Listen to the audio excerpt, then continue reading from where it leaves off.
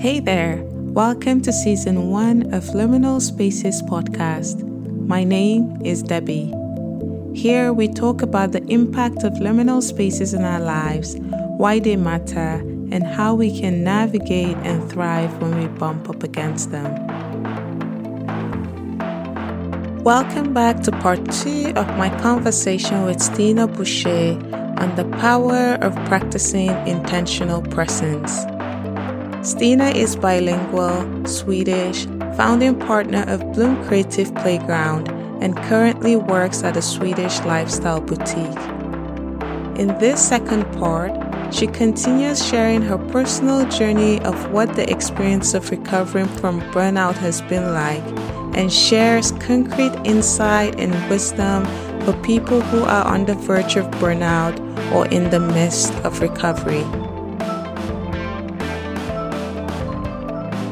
How has this whole experience influenced your decision-making process or your relationships? Yeah, it's a very good question. I mean, I've never been able to understand introverts as good as I do now. That's maybe why we're so good friends now, David. And the funny thing is actually, I still do I am an extrovert. I still get energy from people. It has to be in a certain settings. When I say that, it's mostly like people that I know well. In smaller groups. Right. Can't be too noisy. I can still enjoy it if it's super noisy and stuff, but it sucks energy. So that's what I mean, like that I can really understand introverts more. Because before it didn't take my energy at all in that way. But one thing that I've learned is that, and I don't know if I'm using the right terms and everything, but with emotional rest and mental rest is something different. And I'm going to try to explain a little bit. But I have a neighbor that has helped me a lot on the journey. He has also gone through a very severe burnout. And he has given me so many advice and tips and walked with me through out this journey. And when I started my sick leave and stuff, it's like you hear a lot of people like, just do things that makes you happy. Kind of. That's what you hear a lot. It's a little bit tricky because things that makes you happy can still be very tiring for your brain. True. True. And I think everyone can relate to that, but we don't think it about in the same connection all the time. And I had to plan things into my schedule that I knew were mentally resting for me.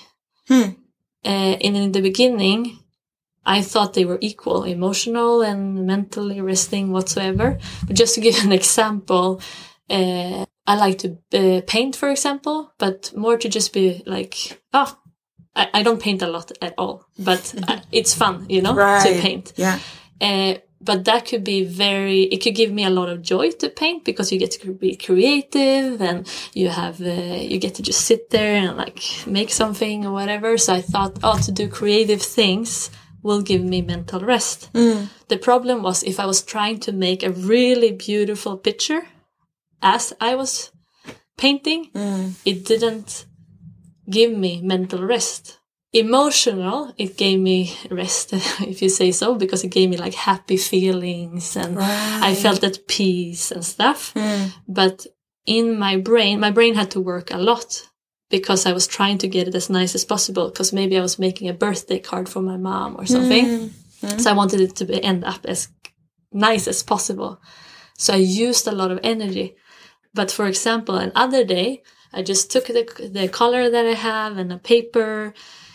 And I just started to make something really silly and acting like a little small kid. And it didn't have to end up being anything on the paper. It didn't have to look like anything. And afterwards, I've been sitting there for 1 or 2 hours. I just felt so rested in my brain because I didn't force myself to do something super productive or it had to end up being something very specific or, so I had to divide that up and not saying that it's bad to do something that's only emotionally resting or whatever. Okay? And it's the same thing with meeting people. Every day I had to think about, and I went to a course, actually, a stress school, they called it. They talked a lot about energy money, kind of. If you have 100 energy money or currency every day, and you use up 80 on one activity, you cannot use up another 80 the same day, because then you will be minus on the account because you only have 100 per day, right? So good. Yeah. Yeah. Such powerful analogy. The hard part with this is to realize what does take energy for your brain, and how do you gain energy, and how do you juggle that tension. Yeah. And I had to think about those things. So for me, I realized gardening is a thing that makes me rest mentally. And just another example also is like with resting, like picking blueberries in the forest. Yes, Debbie has been with me. She knows how it goes. You can end up getting ticks. That's a little bit... No, or getting great pie made by Stina, which was my experience, because you mentioned in the bio that I like to pick blueberries. Yeah. Actually, that is since the burnout that I started to do that. I never went out in the forest before at all. Wow, okay. And what I was going to say about that example is that I get a lot more rested going out picking blueberries than sitting in a couch looking at a documentary or a TV show. And I think sometimes we get tricked about that. And maybe if we really think about it, we understand why. But often when we think we're going to rest and we have a restful day or a restful evening, or whatever, we think physical rest, and the brain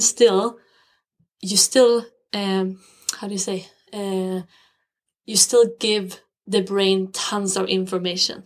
And when you sit down and watch TV, you give your brain tons of information. Absolutely. So just a little bit to think about, it's like that is not necessarily the most effective way to rest your brain. Right. When I go out and pick blueberries, I slow down. I'm out in nature, and I think it's something healing in general with nature. But just that the fact that things go so much slower, the information pace that filters through your brain is so much slower. And for me, it's very effective that I pick blueberries because I feel that I'm doing something. I feel like I'm productive. But it's very repetitive, but not in a boring way because I move spot, Yeah. Rest really doesn't mean that you have to be physically resting your legs. There is times when you need to rest your legs. And I know that there is some people that have works today where you really use your body a lot. Yes. But for the most part, we are moving ourselves way too little. And that is part of why there is so high burnout, because you're using our brain way more than using our body. Yeah. So to also and it doesn't mean that you have to, that's a whole other topic, but I also know that exercise and working out is one of the best medications for burnout. It's they talk about it over and over and over again. You go to the doctor, and I went to this stress school, and they talk a lot about it. Being present in the moment and with mindfulness. It's interesting because mindfulness in English, if I would translate it to Swedish, we call it medveten närvaro, and it literally means intentional presence. I love that. And I think it's something that I had to practice. I wanted, how we talk about, women are so good with multitasking and men are not so good. And this is going to be, of course, recorded, so now everyone's going to hear that. But I think we have something to learn from men when it comes to this. No, but I think we make it so high in society today that multitasking is such a good thing. And I'm not saying that it's always bad. It's really good at times.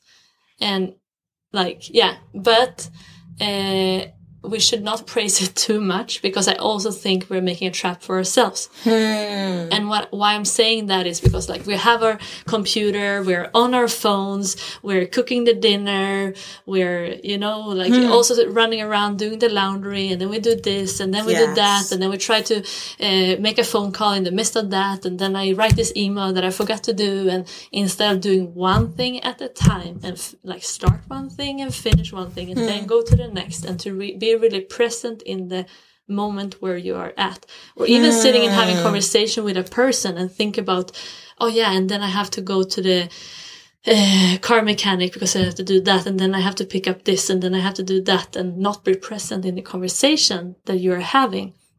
And I think it's so much about we need to practice. And how do you practice intentional presence? I think it's about the small thing. It's very detailed. it almost becomes silly in the moment.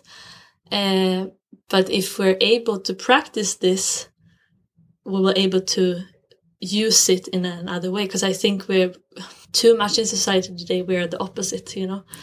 Yes. We're somewhere totally other place than where we are and what we're doing.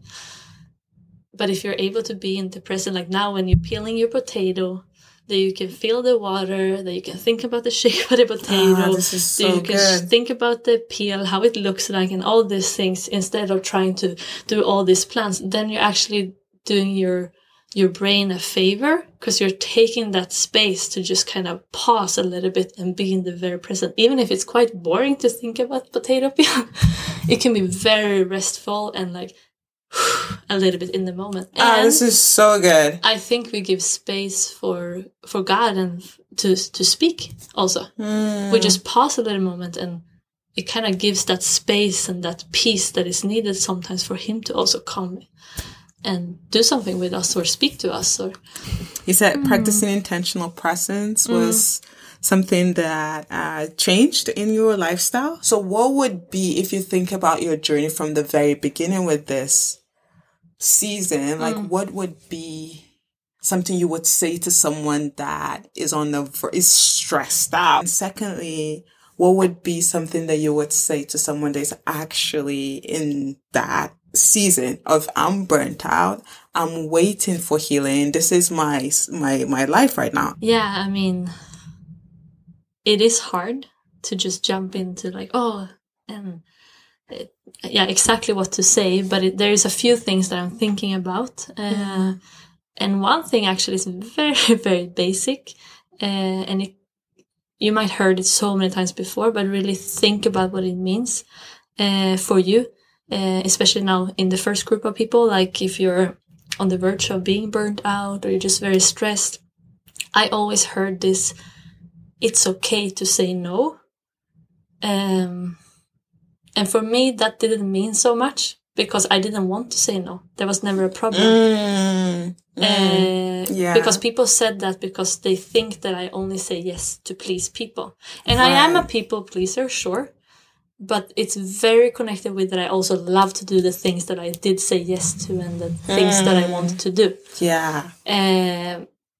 So for me, I couldn't never relate to that. Like, oh, it's okay to say no. Like, I would have needed to hear, you have to say no. And that's a difference. Because I just felt like, oh, it's okay to say no. Oh, thank you for saying that, but that's okay. I will do this anyway. Like, I enjoy it. It's life-giving for me, you know? Yeah. But then you have to say no. And of course, depends on what kind of person you are. But I would have needed to hear that. And that brings me into the next point, is also to get help to set up boundaries. Like, get somebody to help you. Like, it's, you know, the whole picture of that we are the body of Christ. One is a foot, one is a hand, one, you know. Right. It's a great picture that describes that we are all different. We have different skills, we have different abilities. And there is people in your surroundings that is probably very strict with their boundaries. And you're probably very different from those persons. But what if you could get help from them? Just if they could have a little bit of their view into your life and you could learn from them in that way. Because I think if you only talk with people that are thinking like you, there might be a tendency that you would just keep on going. Yes, absolutely.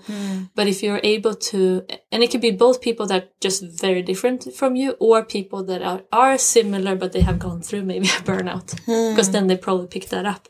But really to get help to set up boundaries. Also, with resting and recharging, it's very important to plan time for that. Put that as part of your schedule. Make it a thing. And I think very many people that have a tendency to get burnout is people that want to be effective and want to do a lot of things. Yeah. So just make it part of your schedule. Make it like a check thing. Don't make it as I will see if I have time, and that's just a luxury thing that you can do if you have some free time. Or make it part of your schedule to do those things that will make your brain rest for some time. And I don't mean to watch TV only. Even now when I'm sitting here, I'm like, yeah, okay, Stina, preach for yourself now, because you need to remember those things, because it's so easy as soon as you're doing better, because I'm doing a lot better today, that you kind of go away from those principles and values that you learned during that time that you want to live by. So it's like keep coming back to them. It's not only for when you're not doing well, because that's why I burnt out, because I had signals that I was not doing well, that I was under too much high stress. And if I would just have what I learned then, if I would have continued with those things, maybe I wouldn't have ended up there. But I only applied them for a season when I felt that high stress. Of course, then I was more sensitive to that. And when things start to get really, really busy and intense again, I didn't apply the things that I learned before. And then it really came to a place where my health got a lot worse. Then brings it into the other group, of course, people that are in this liminal space. And there's so many things I could say. But one thing that I've thought a lot about is that dare to grieve. Like, that's so good. It's okay. And this has to do with actually tension also. Dare to grieve, but also dare to hope. And also be confident in the situation that it will change. And why I say this both together is because I think they're very linked together. That grief doesn't mean that you have given up hope. Yes. Maybe there was a work that you had to you have to go on sick leave, or maybe a project that you couldn't do, or I don't know. There can be so many situations that you had to kind of sacrifice because of your health. And grief that doesn't mean that it will never happen again, but it means that you're grieving that it didn't become like you hoped, you wanted it to be, or that you hoped for. And sometimes I think as Christians, we think that grieving is equal with losing hope, but it's not. That's so good. Like, it's important to okay, this didn't become and actually now I'm going to throw in a whole other thing in there. And I was not sure if I was going to get into there or not, but long story short, we are also longing to start a family and to have a baby. And me and Mick have wanting to have a baby for the last 5 years. And that has been part of the whole burnout story in one way. It's like a long side with that burnout. I also been longing to become a mom. And this has been a longing since I was 14 or 15. I was way too young, but I still had that longing. So that's like half of my life that I've been longing to become a mom. And that's another liminal space that I'm in right now, that we bumped into problem after problem after problem. And we're not able to get pregnant. And it's been really, really hard. And just to give a really concrete example, with this whole grieving part, and there was a really good counselor that I met that said, you have to grieve that you are not a mom and that you don't have a baby. That doesn't mean that you're losing hope of having a baby one day. You're still hoping that, and you still have faith for that. But you didn't become a mom when you hoped to become a mom, and you didn't have a baby when it didn't turn out like you wanted it to turn out. And it's okay to grieve that and process that and take out what does that do with me, and how do I feel in that, and those things. And then that makes you being able to hope again also. You can still hope that this baby will come and that I will become a mom, and I'm not gonna lose that hope. But it's okay to grieve also. And I think sometimes we trick ourselves that we shouldn't grieve that because then we lost hope. And I think alongside with that also to a very powerful moment. And I think this is also really kind of giving some kind of conclusion to my whole journey of being in a liminal space. Because I thought a lot about what does it mean to surrender something to God. And does it mean to give it up? Does it mean to not hope it anymore? And I was out walking in the forest, and I felt like God was asking me a question, even if you wouldn't get a baby, would you still like to live then? And it's I think it sounds very different for different people depending on what situation you're in. But in that very moment, it was really real for me. Because the only thing I wanted was a baby. Right. Like, right before I got burned out, that's when we started to plan for having a family. And I felt like, that's going to take a lot of my time. So I don't need to make a lot of decisions for what other work-related things I will do. And it affects a lot of things. And then God is asking me this question. But in the same time as I felt that this question was really real, I also felt that it doesn't mean that I have to give up the dream and the hope. To surrender something to God is not to say that I'm not hoping for this anymore. I'm not dreaming this. This can still be my highest dream. God never asked me to give up that as a dream. But what he's asking me, do you still want to live even if you wouldn't get this baby? And then I was like, yeah, I actually want to live. If I really think about it, like, it would be so hard to not get that baby. But I see many other reasons to why I would like to live. And just the whole confidence in knowing that I'm so loved by God and that he could turn any hard situation into something good. Just that confidence, knowing that, but also like my life with Mick. Like, I want to continue to living with him. Our friends and family around us, all the different ideas I have and the projects I would like to see happen that I still have hopes for. And so many different things, like picking blueberries in the forest or going on walks with my cat and like small things that is just like so fun and enjoyable. Of course, I still want to do that. And I feel like this is questions we have to ask ourselves also in the midst of those liminal spaces. Things we're hoping for will change. It's okay to still hope for that and hold on to that and have that your highest dream.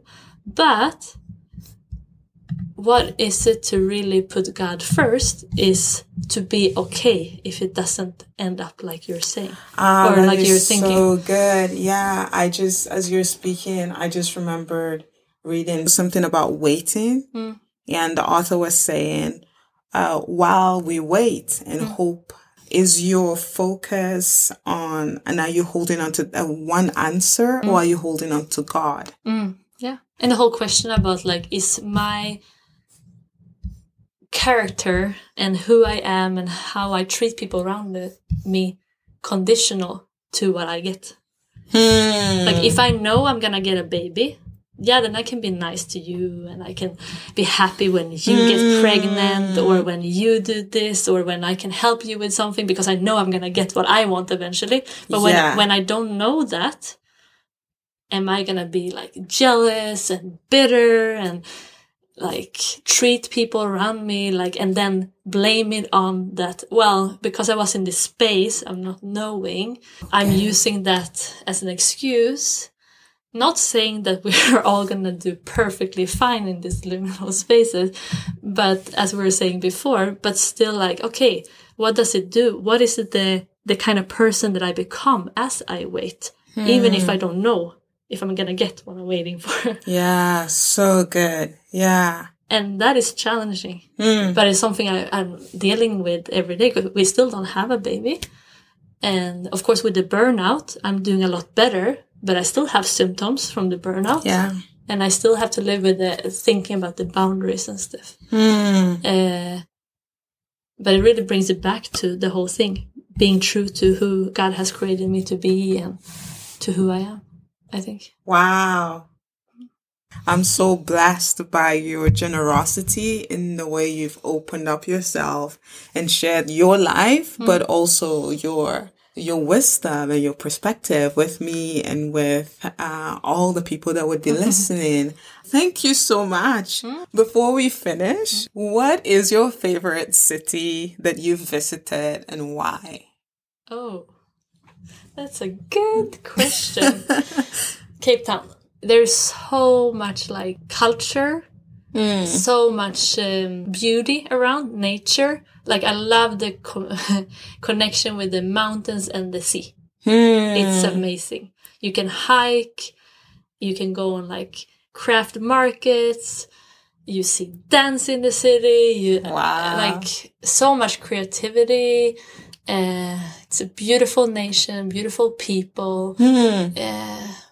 It has I love it. That's great. I have never been to Cape Town, and now I'm like, oh, maybe I should put that on my list. Yeah. That's great. And my last question is, who is your favorite Nigerian?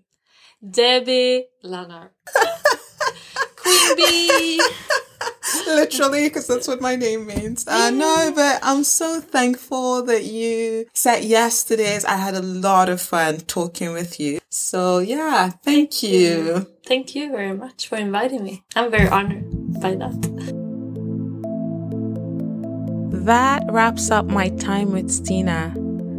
I love the term practicing intentional presence. Regardless of your unique situation, and in light of the unprecedented circumstances humanity is facing today, I believe practicing intentional presence will help us nurture a healthy perspective and give us the courage to engage with all of life boldly, fully, and with intention.